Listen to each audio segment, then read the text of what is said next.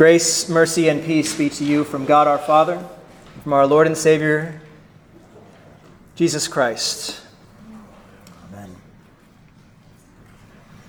All Saints' Day is a day that is hard to encompass into one direct word, one direct theme, one direct sermon, as it were, but it is the task that I've been given and one that I've been thinking about all week, and one that's really hard because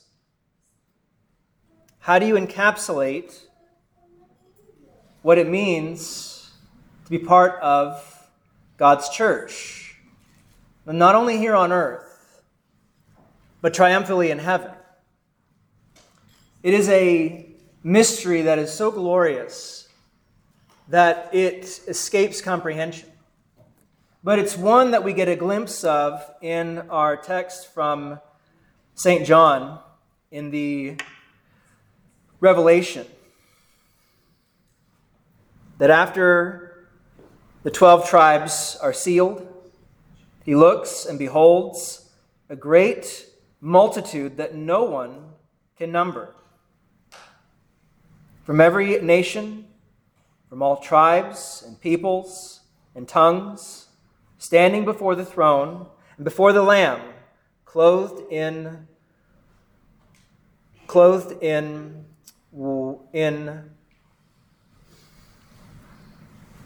white robes, with palm branches in their hands, and crying out with a loud voice, "Salvation belongs to our God, who sits on the throne, and to the Lamb." It's a beautiful sight to picture this. I don't know if you teared up a little bit. I teared up during that last hymn. It's a good one. It's one that tugs at our heart because of the truth that it conveys.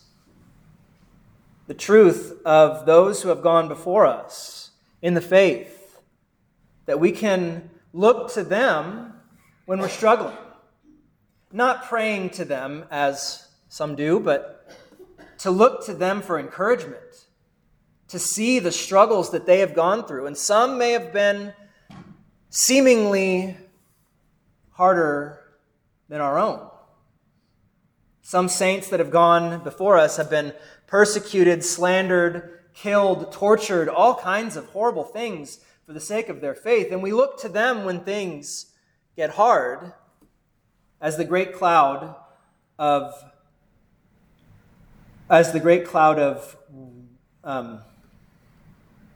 witnesses that are cheering us on, that say, keep going, keep running, keep striving, because it's worth it. That in the end, those who are faithful will be granted the greatest prize ever.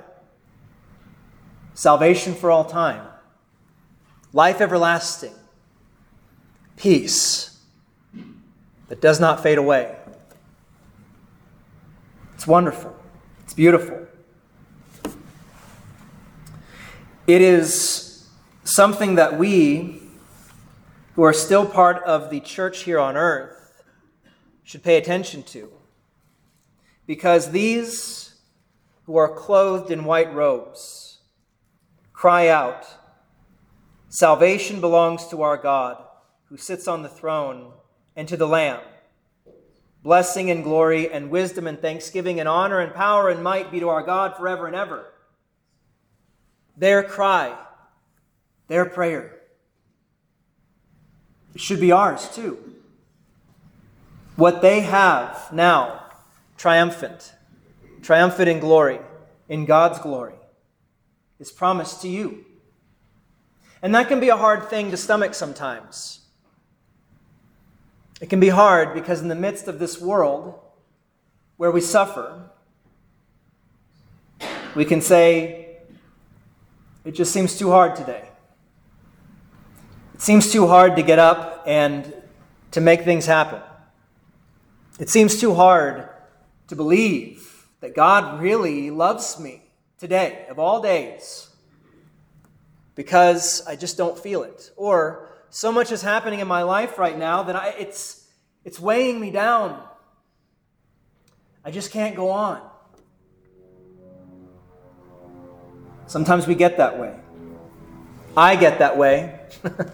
And I would imagine y'all do too. Today is a day where we look to the saints, but not because of what they've done by themselves. We look to the saints because in them we see Christ.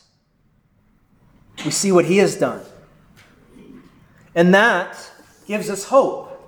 It gives us strength because Christ has done great and gracious and wonderful things through those saints of old, those beloved people who have gone before us in the faith, who now rest from the tribulations of this world. To be a Christian in this world is to live in the great tribulation. To live on this side of glory, on this side of Christ's coming, is a great tribulation. And it's hard. I know I say that a lot, that it's hard. That doesn't even begin to describe it, does it? Sometimes it becomes too much. And sometimes we can get weighed down by certain things that are important, but if they're not lived out, then they become pointless. We as Lutherans love to talk about the doctrine of justification. It is the teaching on which the church stands or falls. Yet sometimes I really wonder, myself included, whether or not we actually believe it because we don't act like it's true. Christ has saved you. Christ has bought you with His blood. Your sins are forgiven. And so your life should be different now. But most often it's not. Most often we get filled with anxieties. We get filled with concerns. We get so worried about the opinions of others who are opposed to Christ, and we remain silent where we shouldn't. And so we struggle because we are fallen. We are sinful. We're not perfect. And we cry out to God for faith.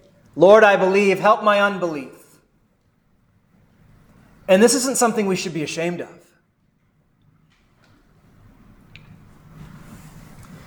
There's a beloved saint who died this year.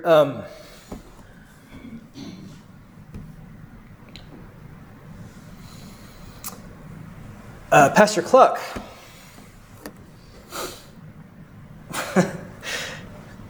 While I was holding his hand,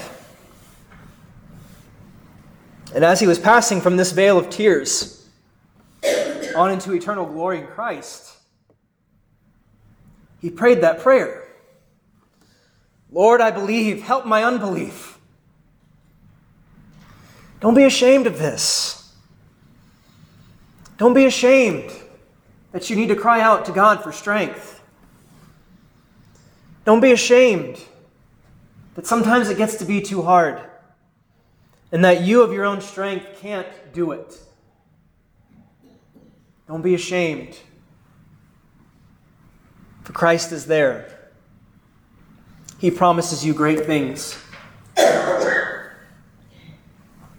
He promises you great things that we can attach to ourselves now and here through this life that we have, so that one day we can be a part of that great throng of saints in the great multitude that can't be counted, singing praises and glory and honor to our God. To be the ones who have that same promise that the Lamb who is on the throne will be our shepherd, that he will guide us into the springs of living water, who will wipe away every tear from our eyes. We have this promise, and it is beautiful, that when we die, death is not the end. Not only that, it's just the beginning. It is beautiful and glorious for those who are in Christ. For those who trust in Him, God has taken the absolute worst thing that Satan could throw in your face, death itself, and He has made it a means by which you will live. And live for all and live for all time, for all eternity. If there's any encouragement I can give to you today, it's to live the life that God has given you. Because it is the same life that you have right now. It's the same life that those saints have who have gone on into glory. You have that same promise. You have that same life. You are one with Christ in faith. And this is something I say a lot, and it's something that brings a lot of comfort, not just to others, but to me as well. That when we gather here, when we gather in this place, and we partake of Christ's body and blood, when we sing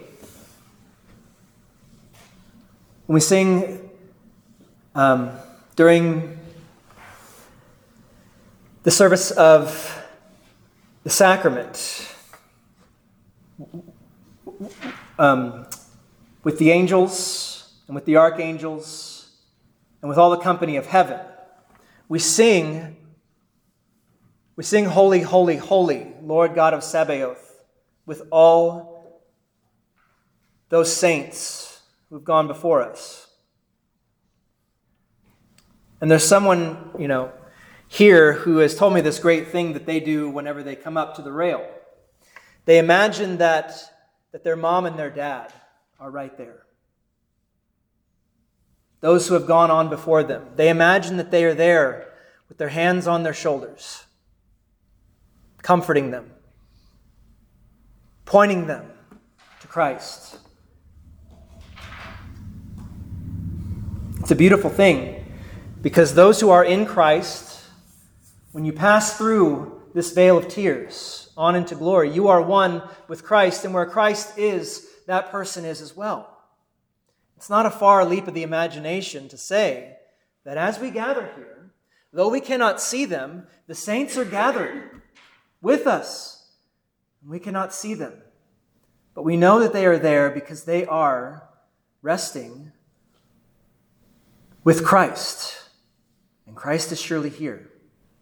So rejoice. Rejoice and know that blessed are you who mourn, for you will be comforted. That Christ comforts those who mourn in faith, knowing that their loved ones rest firmly with Christ. And may this grant you peace. And the peace of God, which surpasses all understanding, will guard your hearts and minds through Christ Jesus our Lord.